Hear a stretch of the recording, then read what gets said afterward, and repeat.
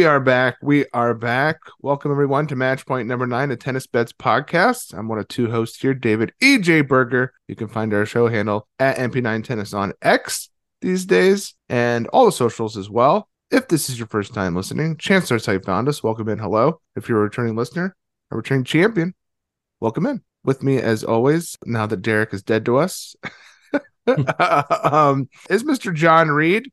I'm in California, and we're going to take it to Canada. You can find him at Jerry Tweets Tennis. He does betting content for his own brand, Tidbits Tennis. He writes for the Action Network. Betting expert, Hammer HQ. He does tennis form recaps. John, welcome in. Thank you. You can go CA to CA, state code to country code, right? They're both CAs, technically. I'm not on X, though. I'm on Twitter. I still call it the Sky Dome, the place where the Blue Jays play. It has been Rogers Center for the last, I don't know how many years, 10 or 15. Not too old. I call it Sky Dome. I'm calling it Twitter. I work stick with it. And also, I'm holding out hope. Derek is going to come back in 2024. Once the burnout goes away and a new season starts and there's no tennis to have been missed, can jump back in for the Australian Championship. I'm holding out hope, whether it's realistic or not. He'll be back for a show or two in the future for sure. But it's crypto. The crypto.com stadium now here, not Staples. I still slip up and call it Staples. And also, it's only a matter of time until crypto.com just blows up. Yeah. Well, see, and here's the thing. One quick digression, if you will, on stadium names is they pay, I call it the ACC for the Leafs Arena too. They switched from the main airliner here in Canada to one of the big banks. Listen, they paid Maple Leaf Sports Entertainment. They didn't pay me. I don't have to call it that. You want me to call it Rogers Center and Scotiabank Arena? You can come pay me. Till then, screw you. I'm going to hold on to my childhood memories. Tradition matters, John. Tradition matters. Right. All right. Well, we are a tennis betting podcast, not a sports stadium name podcast. So let's get back to the topic at hand. We always kick it off with our accountability segment. And what did we win? What did we learn? It's been a little bit, so this is kind of stale. So we'll blow through it. We missed Toronto last week, so these are DC matches we're going to talk about. So we're going all the way back to DC here. But we backed Gael Monfils versus Alexander Bublik as a dog, cash it. Backed Greek Spore as a favorite, as a slight favorite versus Liam Brody, cash that. Over in Kitzbühel, we backed Sebastian Baez as a favorite over RCB, that cashed. Let's pivot to the losses now. I mentioned Radu Albot, who had already banked a plus 200 win versus Giron as a chance for a moneyline rollover as a big dog against JJ Wolf, and he was crushed. So there you go. We also backed Gregor Barrere over Dan Evans, and Dan Evans messed around and won the whole thing. So, but I will say I will appreciate our pod for looking out for the money line rollovers, because man, Greeksport and Evans were the definition of that finalist there in DC. So we were onto something with the strategy, just not the right players. We also mentioned Tommy Paul in our Los Cabos talk. We mentioned backing Tommy Paul at a nice plus price, got about plus 135 versus ADM, Alex DeMinor, in a rematch of their Acapulco match. Tommy, of course, goes up 3-1 and loses 6-3. So take the L on that one myself. And that is it. While we were away, Jannik Sinner won Toronto. John, you were out at the event, I believe, correct? No, I missed it. I didn't get to anything. Oh, I thought you went out. I go every year when the women are here. The men's stuff is they sell grandstands separately. The tickets are more expensive. It's more packed. There was rain 3 of the days in the forecast, and the 4th day was between the actual heat and the humidex. So the humidity in the air was over 100 degrees, and that's just not going to happen. That was the day Cheat the Spread was there. One of the guys on Twitter. It wasn't the week for me. And I almost went to the quarters and then ended up having people over for a barbecue instead. And the quarters ended up being freaking awesome. So, that was my mistake. But no, I didn't get to go.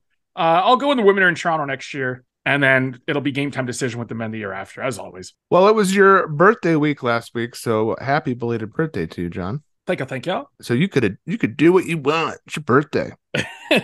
Quick recap of Toronto. I mean, it was a pretty wonky week. A lot of surprises, a lot of upsets. The most impressive thing to me, though, of Jannik Sinner's title run, I'll focus in on that. His serve, I think, is still not where they want it to be. I mean, he wins his biggest title of his career, 1,000 event. I'm not here to not praise him because he played great all week. But I will point out, after a strong opening match versus Berrettini, where he hit 65% of his first serves, or landed them, rather, 50% first serves landed versus ADM in the final. Only 46 against Tommy in the semifinal, 49 versus Monfils.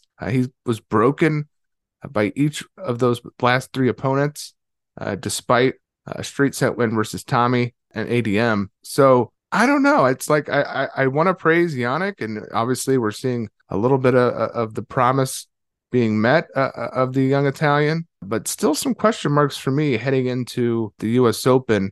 John, what did you think of Yannick Sinner's week, where it serves at? Any lingering Toronto thoughts for you? I think his serve isn't that bad. I think that's certainly the issue is landing the first, but he's getting enough on those. And I think he not always has, but it's always been a knock on him because his serve isn't as elite as his ground strokes, right? And the thing is, he's got some of the best in the game from the baseline. And so I think that's really tough to kind of hold his serve to the standard of his ground strokes because he doesn't need it to be. He just needs to be really strong, which, I mean, when it lands, it kind of is. But it also means there's room to improve. He's still a kid, right? And I know this is, I think, his first Masters title, so that was awesome to see. Good for him. It's progression, which is important. The ground game was incredible all week, and he held up physically. I think at this point, if you're a Yannick Sinner fan, you're taking away several positives from that week, if not, looking at it and saying there is still something to work on, which again, in your early 20s, that's going to happen, right? I think Sebi Korda is the exact same way. Great ground game, probably still wants a little more from his serve, but he just hasn't done the things Yannick Sinner has done in the few years they've been on tour. So I think Yannick has plenty to be happy about. And maybe this week in Cincinnati, he can take a tiny bit off and try and land more first serves. And who knows, with the quicker courts in the Midwest, good chance that kind of plan works as well. More landed, just as potent, with a few less miles per hour on him, but with the court speeding things up, maybe that helps gain those few miles back. We'll see how his team approaches it and how he approaches it when he takes the court this week. All right, well, we're talking about Cincinnati already, so let's get into it. Let's pivot over to a full Cincinnati talk here right after I talk to you about Spotify for podcasters. All right, John, a quick tournament overview of this Cincinnati event. This outdoor hardcore event has existed in some form since 1899. It's got a long history, and there was talk of moving it to the south, but I think those talks have stalled. Have you heard anything more about that? No, I'm not. It's tough to find this kind of news because it's on different random websites, and the sources, you never know if they're reliable or not. So it's tough to figure out. But I mean, you're on the border of the South anyway. They're right on the Mason-Dixon line, right? Cincinnati. As someone from Ohio, we get the Midwest tag a lot, but we're pretty east. I would say we're pretty East Coast. I mean, this is you're getting down to Kentucky area. So, but yeah, I would still qualify Ohio as more East Coast than Midwest. But it's just my personal opinion as someone who is from there. Pretty rural though. I mean, I'm from a very small town, so I get the Midwest tag. It's been a 1,000 event since 1990, and it's one of the highlights of the U.S. Tour run up to the actual U.S. Open, which is now days away. Last year, Borna Coric was a surprise winner, having retired from a clay match in late July. Some might say his piss was dirtier than the Hudson River, but we won't on this podcast, John, because we're too classy for that. We're way too classy, so we won't say that. Borna beat rival Steph Tsitsipas in the final. Steph dusted Borna in Los Cabos earlier this month. Borna wins as a dog versus Sebastian Korda in round one over 2 days here this week. Other recent winners include Alex Zverev, Novak Djokovic, Daniil Medvedev, Novak again, Grigor Dimitrov, Marin Cilic, and then a whole lot of Roger, Rafa, and Andy Murray. After that, going back in time, fast hard court here. But during qualies, I noticed a lot of multiple break sets. So while tie breaks aren't inevitable, I wouldn't be shocked to see some surprises along the way here in terms of holds, as we are expecting the hold percentage to tick up. But I just watched a clip of Fritz with Prakash from Tennis Channel right before we hit record here, and he had some comments that I was live transcribing about the courts here. He says it's fast and bouncy. He takes a cut on a ball and it feels like it's gone. That's the same balls as last week, but he feels like they're new balls compared to last week. They're harder, but as they play, I guess, they're getting faster as they're getting more worn. He says they become like a bullet, hard to control. It seems like an adjustment period is going to be happening for players this week compared to last week. John, what are your thoughts on Cincinnati and what you've seen so far in terms of conditions and everything? Well, There hasn't been a whole heck of a lot to glean from anything because not a lot finished yesterday. Not a lot played yesterday. There was rain dampening things. That's going to slow everything down. So it's not really the greatest indicator. Today's probably going to be a better indicator. It's still somewhat cloudy, but the rain's held off so far. And they finished at least the first slate of matches and they're on to the seconds, and some to be finished have completed as well. So they're starting to get some matches in, which is nice to see. It's windy as well today, though, and that can slow things down a bit. If not because the wind slows things down in its own right, but sometimes players play with more topspin and play a more cautious game when it's windy. You saw it in the beginning of Dimitrov and Zverev. Zverev's dialed it up a bit since, but just watching this match, it started off with both guys hitting with a ton of topspin, some of them still sailing it long. So if it's windy out, keep that in mind too, that it may not be the greatest indicator of the court pace for the future days, right? So if things seem a little off kilter today because it's a little bit windy, at least while we're recording, it is midday, do not take that as gospel as that's the way it's going to play all week, because if the sun comes out, the wind dies down, the balls are going to start flying again, right? The courts are going to take over. I believe I saw advertisements for green set in the crowd. Those banners, I would assume, means that this is played on green set. I'm also looking at the PDF of the draw and I'm seeing green set as well. Green set is always a quicker court. That is what they use in Australia, or at least used to use. I don't know if they've got a deco turf or not, but the point is those are some, and they're also what the French indoor courts use a lot of the time. So needless to say, the type of court they're on almost always plays fast as well. You're going to see quick conditions, adjust accordingly to who you're going to back. Yeah, you mentioned the wind. Weather-wise, the wind has been there. We've seen some rain already, but it looks like that should be it, although it is Ohio, and as someone from Ohio, as I mentioned originally, don't rule it out. Because it's going to be humid and chaos happens with high temps and humidity. It'll be high 80s, getting into the 90s as the week goes on. And yeah, humidity pretty high, 70%, 80%. So it's going to be nice and sweaty for these players out there. Definitely always keep in mind the fitness on this leg of the tour, as you mentioned, every week now, until we hit back the indoor scene on the other side of the USO. Well, big headlines so far. I mean, we've seen Felix FAA. He actually won a match. Pretty sweet. Beats Berrettini. He managed to play someone worse than him, so he was able to get a win. I was waiting for that. I was like, give me the comment. There's got to be a comment here, because if you don't make it, I will. He was a pretty big dog. I got him plus 135. I bet him live. I wish I would have got him pre-first serve, but when he got the break in the second set and consolidated and seemed to be cruising, I got him at plus 135. So I was like, he's going to win this match, I feel. And he did. So that was pretty good. I also backed Wawrinka versus Nakashima. He picks up a nice win for me. Hit Popperin live earlier when he was down. Pretty good.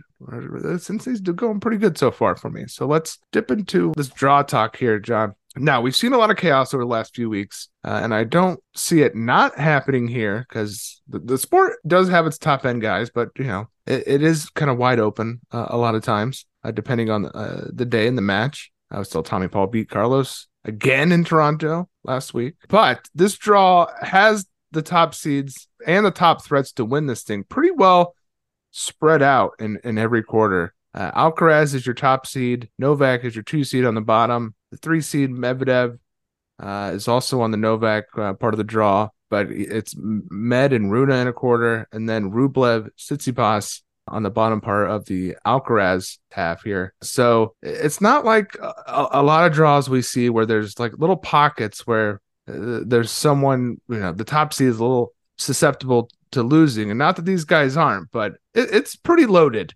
I guess is my point, John. What do you think? Yeah, in any tournament where there's Alcaraz and Djokovic, draw talk comes down to one of those two is winning it over 60% of the time. Probably that's being safe, right? Like they're probably closer to 70-75% when they're both in the draw. I don't trust Tsitsipas on a quick court, but he's made the final here and he's made a semi. Okay, cool. Who's he beaten? Give me the best name he's beaten in the last few years on his run. Medvedev last year in 3 sets. Other than that, like who? Even if I give you the year where it was played in New York during COVID, he beat an aging Kevin Anderson. He did 2 tie breaks against Isner, and then he beat Opelka via a first set retirement. And that was going to go to a tie break too. And the year after, like Felix in 3, Sonego in 3, and then last year, like there was Schwartzman in there, Krajinovic. Isner in 3 sets. Like, he's got a good win against Medvedev here. I'll give him that. But prior to the last couple of years, he has been like, he was out. He's also had a lot of early exits, and I would not be surprised. And I'm not kidding. I would not be surprised if Ben Shelton beat him in his first match here. If Shelton plays a relatively clean match, plays the way he did against Alcaraz, put it that way, he's winning that match with that lefty into that lefty serve and forehand into Tsitsipas' backhand on these courts. He plays relatively cleanly. He can absolutely pull that upset. So I'm going to throw Tsitsipas out the window now. And of course, he'll make the final again, but that's judging based on his quality of wins here and his game style on these courts. I don't trust him. Medvedev hasn't had the form. I don't know what it is, whether it's just the serve and push coming back to bite him, like regression, like we're seeing with Hubie Hurkacz, or if it's like a mental thing where he's just deep into the season, not engaged, and he's getting ready for the US Open. He didn't look very good in Toronto at all, even in his wins against, who was it, Musetti and Arnaldi. Then he goes out to De Minaur in a match he really should not lose. So, Agree. I mean, there's question marks for Medvedev. Okay, so for me, it's like, can Sinner take Djokovic out after a long week in Toronto? And who's going to stop Alcaraz in the first quarter? Like Francis Tiafoe? Tommy Paul again? Like, you know Alcaraz is like, really, dude? This guy beats me Canada 2022, Canada 2023, and now Tommy Paul. I mean, he dominated Kecmanovic regardless of that score line. It was just, he was really bad in big moments. But if he gets through Ugo Humbert, it's like, here he is again. Tommy Paul collars Alcaraz. So, I mean, maybe Tommy will have his number, but I just don't know who stops Carlos before that final. I really don't, especially coming off a poor week. I would not want to be anyone in Carlos Alcaraz's path this week in that top half of the draw. Right. I mean, a sexy pick would be Big Foe, but we kind of did this already with Wimbledon, and that proved to be well, it didn't even happen because Tiafoe couldn't even make it there. So I mean, I also bet him against Milos Raonic, and he looked just stupid. So, you know, there's that. Well, I especially think the court conditions are not Tommy friendly. That's why he's like done well in Acapulco, Toronto last week, Cabo. But he's also had success in Australia, which is odd. And I think there's just an argument to be made that more time does him well because he's athletic, but against better players, like medium to medium fast helps him because he needs that oomph to try and get cheaper points. I mean, you saw him against Alcaraz last week. It was just, I'm going to go balls to the wall, flatten out every forehand, hammer it, and try and find an angle. And he just didn't miss, and it worked. But it wasn't like he was playing a very high margin game. Alcaraz was making errors, and Tommy was just going ultra aggressive, and it was working. I feel like that kind of style will work out more on quicker courts for him, because if he has to do that 10 times in a rally against Alcaraz, he's going to get his ass kicked. But if he only has to do it 2 or 3 times to win a point, you can feasibly do that. It's still not the highest margin for that like the most likely path to victory, but it certainly is better than if you're on a slower court where Alcaraz is just going to get to so much more and you have to play that low margin style and make more balls. That's a tough combination. So I think like in certain spots, Tommy's game will work on quicker courts. And I think we saw that in Australia, and I definitely think he's more comfortable in the Indian Wells, Acapulco, or even Toronto, which is like medium side of things. But against better players, perhaps these quicker courts kind of help him close some of that gap, if that makes any sense. It does. What do you think about Hubie Hurkacz here? Same thing as I always think about Hubie Hurkacz. Flip a coin and see how it lands. I know, but I mean, he's playing. I feel like variance is like he's due for positive variance. Is he though? He's got his 50-50 tiebreak record going. Like he has had he's got what he deserves. Like the thing with Hubie is his forehand just isn't good enough. It doesn't attack enough. And when he hits it, Damian Kush does a great job talking about this. When he tries to come into net, which he should do more often, because he just doesn't have those weapons from the baseline for a guy his size.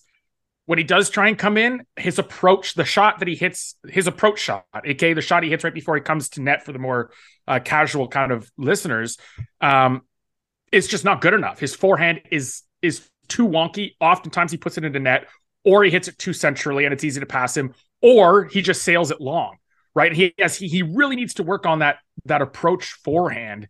If he's going to try and come into net more. He's just got that forehand lets him down too often for him to really be that dominant player. He's regressing this year, and he should. If we're being totally honest, he is not a top 5 or 10 player in the world. He's not even close. He's a top maybe 5 or 10 server, but not player. He's got too many holes from the baseline, and I think that's kind of costing him this year. He's down to 19th or 20th in the rankings. Probably more suitable. I still think you could put him at 25, and I wouldn't say he's underranked or underrated by the rankings, if you will. And I think today, you know, he's in another coin flip matchup. I've got that match going over. I wrote it up, and I've got a small bet on Kokkinakis money line. It would have been larger if it weren't for the fact that Kokkinakis has repeatedly lost from leading positions and really struggled in big moments in third sets of late. And that's where Hubie has excelled in the past, is kind of in big moments in the third sets and closing matches out. But it's a tough draw for him. Like, on a quick court against that serve forehand combo, what is he supposed to do on return? Like, both these guys have, by the way, coming into this, both these guys on hard courts this year, I think like 87 and 88% hold rates and 17 and 17.8% break rates. They're like the same player, right? So, I mean, it feels like another flip for Hubie. And like statistically, that backs it up. The serves on offer, the court speed, everything feels like a flip for Hubie now. He also has not fared well here, although, I mean, he's in classic Hubie style, he's mainly lost at tiebreak. He lost to Isner in 3 sets last year. He lost to Isner in 2020 here as well. No tiebreak in that one, 7-5, 6-4. Lost to Busta, though, in 2 tiebreaks in 2021. Yeah, he looks like he hasn't made it past the third round here. So, yeah, and I agree. Kokkinakis is pretty live today. This will be out after that probably has happened. But yeah, I'm on the over 10.5 at plus 130 in that one, set one. I think draw talk wise, there's not a whole hell of a lot to love about Hubie Hurkacz, because even if he wins that, then it's Borna Coric, who apparently loves it in Cincinnati, and who has, I don't know if he can return Hurkacz on a good day when Hurkacz is serving, but like if Hurkacz is middling with his first serve percentage, Coric is going to be the better player there, because his serve seems to play up here. And then it's either Tsitsipas or Shelton, right? Like, again, I think he's the dog there. I think he's the dog next. He won't be priced as the dog, but I do think Coric is more likely to win than him. He's got a tough, it's just not a great draw for Hubie Hurkacz in quick conditions. I don't know if there are good draws, but this certainly isn't it if there are any good draws for him. We're staring down Zverev Medvedev again, I'm afraid, as well. Oh, lovely. Entertaining tennis, that. Oh, my gosh. Zverev's up a set and looks like he's about to break Dimitrov, man, so random his year. He's his best year since 2017, arguably, and he's Drew Zverev, and now he's about to lose in straight sets. This event, yeah, he looks out of sorts. I think your third quarter though, this is a great shot for a guy like Holger Rune, man. Look at his section, Mackey or Hanfmann in the second round. And he's got a bye, and then he's got either Mannarino or Auger-Aliassime after that for the third round. I mean, Mannarino can be tricky, but certainly doesn't have the natural game to really trouble Rune if Rune is on. And Felix has looked terrible. Even in his win, he looked less terrible than a terrible Berrettini. You know what I mean? As you alluded to earlier. There's been nothing inspiring about his game. Yeah, the forehand was lacking. And if the forehand is lacking, he's in trouble. Like, the backhand, we know. The forehand is like, you're really in trouble. I do wonder, though. I mean, FAA, listen, obviously he's been bad for a long stretch, but in a vacuum, though, he's been a pretty good player over the last couple years. I do wonder if like he trends up and maybe the backhand or the forehand snaps in, and you're still getting these bad prices on him because he's been so bad. You already picked up a plus 175 win against him. We don't have the Mannarino. I assume he'll be a favorite against Mannarino, and that'll be a tough. He is. God, Mannarino's been bet down though, from 165 to 145. Yeah, that's too much. I actually that's not a good rollover candidate, actually, because I feel like Mannarino could beat this form of FAA, because he can't hang in a rally, and if Mannarino is going to make him play a lot of just kind of like old man game him, just force him to play a lot from the baseline, it's just could be a straight set win for Mannarino. Cross court forehand into backhand, just rinse and repeat, and you've got a decent path to victory there for Mannarino. Well, is there any one that you have eyed as a surprise or could shock? I kind of like that Shelton over Tsitsipas, which it would be a shock because Ben has been not very good despite one solid performance against Alcaraz where he covered and the over came in. Yeah, I think that's probably my look just because of the matchup, right? You're on these courts. Tsitsipas has been good here the last couple of years, okay? Can't take that away from him in terms of results, but I haven't really bought into any of his wins other than Medvedev. That goes 3. Big servers can always keep things close against him in quick conditions. You have that in Shelton. Plus, you've got the lefty game. If Shelton's smart, whether he's hitting flat or he's going to play a little more spin, just keep going across that backhand where Tsitsipas struggles to attack and can even struggle to defend if you get a short ball and rip it to that side of the court. If he's got the right game plan, he should be able to push Tsitsipas. And again, if he's going to push him, probably going to like his odds in the money line market as well. So I don't mind that. Other than that, I mean, it's hard to pick dark horses right now on the ATP tour because like Jannik Sinner's playing well and he's got a huge game. And anytime you've got Djokovic and Alcaraz both in a draw, one, it's hard to pick a dark horse to win the overall event. Two, that wipes out like 2 of the 4 quarters, right? In terms of quarter betting for me. Djokovic isn't here to win a match and go to the US Open. Like he skips Canada to play this event, to go, like he's here to try and win it, and then he takes another week off. That's plenty of rest. He's not here for a match and appearance fee, right? I don't think he gets to Masters events, but just to his motivation, I'm not concerned about that. So it's like, to me, that wipes out a lot of quarter betting too. It's hard to pick dark horses when those two guys are eating up any line in the draw, right? It takes out overall outrights from play. Usually it takes out quarter outrights, especially with the hold on those. So for me, it's just look for individual matchups, maybe look to the other quarters, maybe try and find a dark horse in that third quarter or that second quarter, preferably the second quarter away from Rublev, someone like Shelton. But if I like him in that individual match, he's into the third round. Obviously, he's already kind of by default a dark horse making a nice run. Or like Chorich again, I guess, maybe, who knows, but it's got to be something like that for me. Fritz could be an unlikely dog here as a guy who's won 43 matches on this tour before we even hit the US Open, the last Grand Slam this year. And rightfully so. We got Sinner, we got Djokovic he's facing. But, man, if they're hanging a pretty sizable number with Fritz, we've seen him push both players in the past. Fritz, to me, is always a tricky guy as a favorite, but man, this could be a juicy dog spot for Mr. Fritz. Obviously, he'll have the backing here as the American. I wanted to see what the numbers are going to be for Fritz here moving forward. The one question is, are the legs starting to feel it a bit?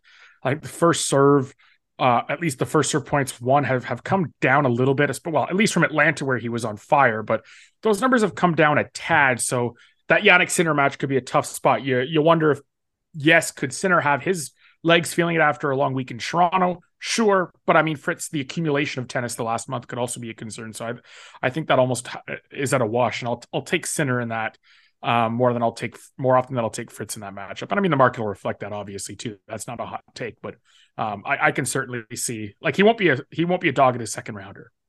No, but if I think he was like plus 110 ish in their Indian Wells matchup, I think he'll tip plus 130, 140 in his matchup against Sinner. And you know what? If Sinner is going to land sub 50% first serves, he will lose this match to Taylor Fritz. I just believe that will happen. So if we're going to get a bigger price on him, I don't mind backing Fritz down the line here. Now he's got to beat. I also could see Fritz randomly losing to Lorenzo Sonego because that's Taylor Fritz's MO. But if he's able to get to that matchup, I do kind of like a dog Fritz moving forward. All right, John. Well, we have a couple matches. You mentioned the Shelton one. Sadly, there's not more matches for us to dive into at this time. But Shelton is plus 300 as a dog. Tsitsipas is minus 380. The spread is 3.5. Pretty neutral, 22.5 here for a big server like Shelton. I know you're a dog over combo guy, and you mentioned liking Shelton on the spot. Are you doing the John Reed Classic with this one? Yeah, I'll probably throw in a plus 1.5 sets too. Just in case Shelton somehow finds a break in each set and runs away with it. Like I had to throw it in last minute, but I had Monfils over against Tsitsipas in Toronto. Then I was like, you know what? I can absolutely see Monfils. The way I wrote that match up, I'm like, this actually makes it sound like Monfils has a really good shot to win, because the thing is, he's got weapons. People don't think of it, but like it's how he made top 10 in the world way back when. Is he's got a big serve forehand combo in his own right, and he can absolutely run down and defend against Tsitsipas' weapons, and he did. And I'm like, I got to throw plus 1.5 sets here just in case Monfils tilts you with a straight sets win, which he then went on to do. Shelton doesn't have the returning abilities of Monfils yet, but he has that same athletic profile. And I know these are quicker courts and he's not as good of a returner, but man, Tsitsipas has like 2 bad service games throughout the entire match with too many second serves that he has to play. And that could be it. Literally, that's all it would take. I can see a scenario in which Shelton wins this without being broken, right? I still think the over looks good. Obviously, if it's at 22.5 and not at 23 or 23.5, I could make the case that it belongs where the Hurkacz Kokkinakis line is. That's at 23.5. That over looks great. That looks like a full game across 2 very key half games too. So that obviously looks phenomenal. So definitely count that in. But again, that plus 1.5 sets is at plus money right now. And I feel like that is such a nice little hedge to have. And again, if this does go where you have 1 tiebreak and 2 ultra tight sets where it's very serve oriented. Yeah, I want to have plus 1.5 sets in the spot where if they're both going to be super close, I only need to win one of the 2 flips with the more athletic, younger player who does prefer quick conditions more than his opponent. Even if his opponent is more talented, even if his opponent is ranked in the top 10, there are certain things that come into play in this particular matchup that really make me like Ben Shelton if this goes to 2 tiebreaks. I do think he's got a great shot to win one of them well over 50% of the time. So I'll go ahead and take at least one of the 2 tiebreaks over 50% of the time. I'll go ahead and take the plus 1.5 sets, the over, and probably the money line. Obviously, different unit sizings, probably 1-1 and 0.5. But I'm big on Shelton in this particular matchup on these particular courts. Certainly like Shelton as a dog, a guy who obviously shaky in those 2 back-to-back matches versus Jerry Shung, but a guy who likes the spotlight, who likes to play up. He'll have the crowd here. He'll definitely be looking to play his best tennis, as opposed to, is he really getting jacked up to play Jerry Shung? This is my whole problem with Ben Shelton. It's like, I feel like he just needs to become a little bit more professional. I think a lot of it is like how serious he takes these matches. And I think this is a good spot for him to be the celebrity that he wants to be versus Tsitsipas. So I expect a big effort. That'll be a night match, right? That has to be a night match. Young American not budding superstar, but like budding star with the big emotions, huge entertaining game against a top 5 or 10 player in the world who has gone deep at the past 2 events, like all the things as a tournament organizer you would want for a night match. This kind of has it, right? Unless I guess Djokovic is going to eat up one of the night matches probably tomorrow, but this could be like the grandstand 7 p.m. match. But certainly this is going to be an evening match, right? Yeah. All right. What do you think about, Jannik Sinner and Dusan Lajovic? Dusan is plus 375 for the first set. He's had 3 matches under his legs here. I just mentioned Fritz talking about the change in conditions last week to this week under the surface. Even though they're the same balls, they're playing much differently. I don't know how much. I'm sure Sinner's putting in some practice time, but plus 375 first set. Yeah, I think I have to play it, John. I'll probably be on the under here. I'm not letting Dusan Lajovic scam his way to this much respect in the market. This is an over under 20. Geez, I get it. I get the change of conditions, potential slow start. That has to be factored in. But at the same time, it's like, man, Jannik Sinner on a quick hardcore against Dusan Lajovic, and you're telling me a 6-4, 6-3, a two break win for all intents and purposes, should he serve first in either set, gets you the win. A 6-4, 6-4 standard score line, you're talking about a push. I don't know if I can let that go by. And I mean, even if you price in Dusan's good form and having matches under his legs, or Jannik off a long week in a different city, different conditions, I think even with those things factored in, this should be in the 19 to 19.5 range. I think that is giving plenty of respect to Dusan Lajovic and his run through qualies. But we're at a point here where we're giving him like to the even 20. I don't see a scenario in which I can pass on that number. You can get a plus 385 per set on BetOnline. I hear what you're saying though too. I mean, listen, Sinner's obviously got it rolling. You know this goes 7-6, 6-2 Sinner. We both lose by the slimmest of margins, and the -5 pushes. And we're all seeing like, why don't we just take the -5 with Sinner, the simple solution? That's exactly how this is going to end now.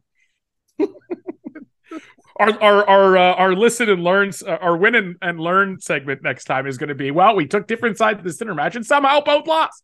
Can't wait. Well, I just put 0.25U on plus 385 for Seb money line. There you go. The guy, listen, I feel like these guys that are scamming serve bots, not that that's really juice on, but he's obviously got it rolling on a serve. Like, I don't know, it's keeping. I just like every match after match, these like the guys on fire on serve continually fuck me. So I'm gonna lean into it. Sadly, I think that's it, John. Those are only two, and which is crazy because there's a bunch of. I don't know why there's no other lines up. Yeah, I don't know why those wouldn't be up quicker than some of these matches ended a while ago. Like Tommy's been done for over an hour and a half, and Humbert's been done for about an hour. Hardy was done yesterday. Papirin, well, that one makes a little more sense. But Wawrinka and Tiafoe could have been lined by now, but who knows? We know them. I think the last time Tiafoe and Wawrinka played on a quick court, I saw like a what was it -2 or something, and was like, oh, this is the worst line I've ever seen. And then Stan pushed him to 3 tiebreaks on grass. That was fun.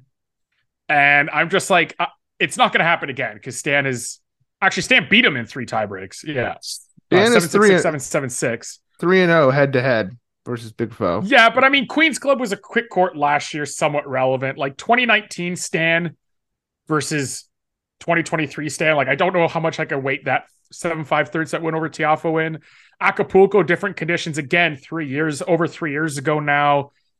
I don't know if I trust those, but I do think that Wawrinka Tiafoe data point has been stuck in my mind since last year. Before I even went to verify that it was 3 tiebreaks, there might have been a 7-5 in there. I was pretty certain. I was just livid. I think Tiafoe had a bunch of break points too. I just couldn't convert them, but we'll see how that one plays out because I mean, Stan just does not look like he has that stamina necessary anymore. And didn't he take a medical timeout against Nakashima? He did. He was getting his leg rubbed down between games as he was serving that out on day one. So we'll see. That's we shall point. See. But I do think Tiafoe is he's just a way better version of Nakashima, right? Like super skilled, super talented, likes quick courts, but for some reason his break percentage is so much lower than it should be. So we'll see if he can improve that on Wednesday. These guys in their previous, I mean, London, now grass, but this will be similar quick conditions. 3 tiebreak sets.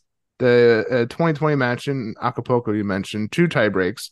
I mean, you might want to check out some tiebreak props in this matchup. Will there be a tiebreak? If it's like -150, I don't think that. Like I would even lay some juice. I think it's in play pretty heavily here. And I if it's a neutral 22 or 22.5 on the total, I big time like the over. In this one, I think the question is how big of a favorite will Tiafoe be? How much is our bookmakers, and then subsequently once it's released, the market when they shape this, how much are they going to have that head-to-head kind of bleed into the prices on this matchup? Because the more time goes on, the more of a favorite Tiafoe, at least in theory, should be. But this was just last year we saw Stan, who should have been a bigger dog, at least by my numbers, not just cover, but win outright. How long can Stan kind of push this matchup along before Father Time catches up and says, yeah, no, this kid is just so much better than you, so much more talented. And maybe 10 years ago, you'd have a chance, but now you're, 39. I know he's not 39 now. I'm saying let's say he pushes this 2 more years and they meet up again. At what point is Tiafoe just going to start beating the crap out of him? It's got to happen, man. It has to. Logic dictates it. I just refuse to believe that Wawrinka will always have Tiafoe's number until he retires. What do you think about Popper Jari? I imagine they'll jack that up to like a 23-24. If that opens up at a neutral 22.5 total, you have to play the over. 8-letter words starting an S. What would I call that? Can you take a guess? Shit show. Yeah. Counting that as one word. I kind of Jari. It is actually kind of like Jari was obviously a really good bet during the Golden Swing. Had some nice wins during the clay season as well. Man, he is so completely average on a hard court. Like playing a pick match versus Geese Brewer in Acapulco. Like that's bad. I think, yeah, I mean, I think he's held up on hard courts, which is I think that's the fact that he this year is, 7-4 on hard courts and 4-3 on grass. I think he would take that. Like a 3-set loss to Ugo Humbert. Yeah, he'd take that. A 2 tiebreak 3-set loss to Steph Tsitsipas, I'd take that. Like if he's going to beat Roman Saffiullin on a quick hard court where like Roman is best, he would take. He won a couple matches in. It's not like he's losing to garbage players. I mean, all right, John, you're right. I guess I just thought Jari would handle Bruford. I'm still bitter about that. All right, well let's round to the finish here, John. We've said it all for Cincinnati so far. Follow John at JR Tweets Tennis, at Tibbets Tennis. Follow us at MP9 Tennis. Do like and subscribe on your favorite podcast platform. Give us a rating and review. Even hopefully, I don't know, John, are you available to be back later this week, maybe? Yep, maybe. All right. Well, potential episode later in the week. Until next time, see you in the court.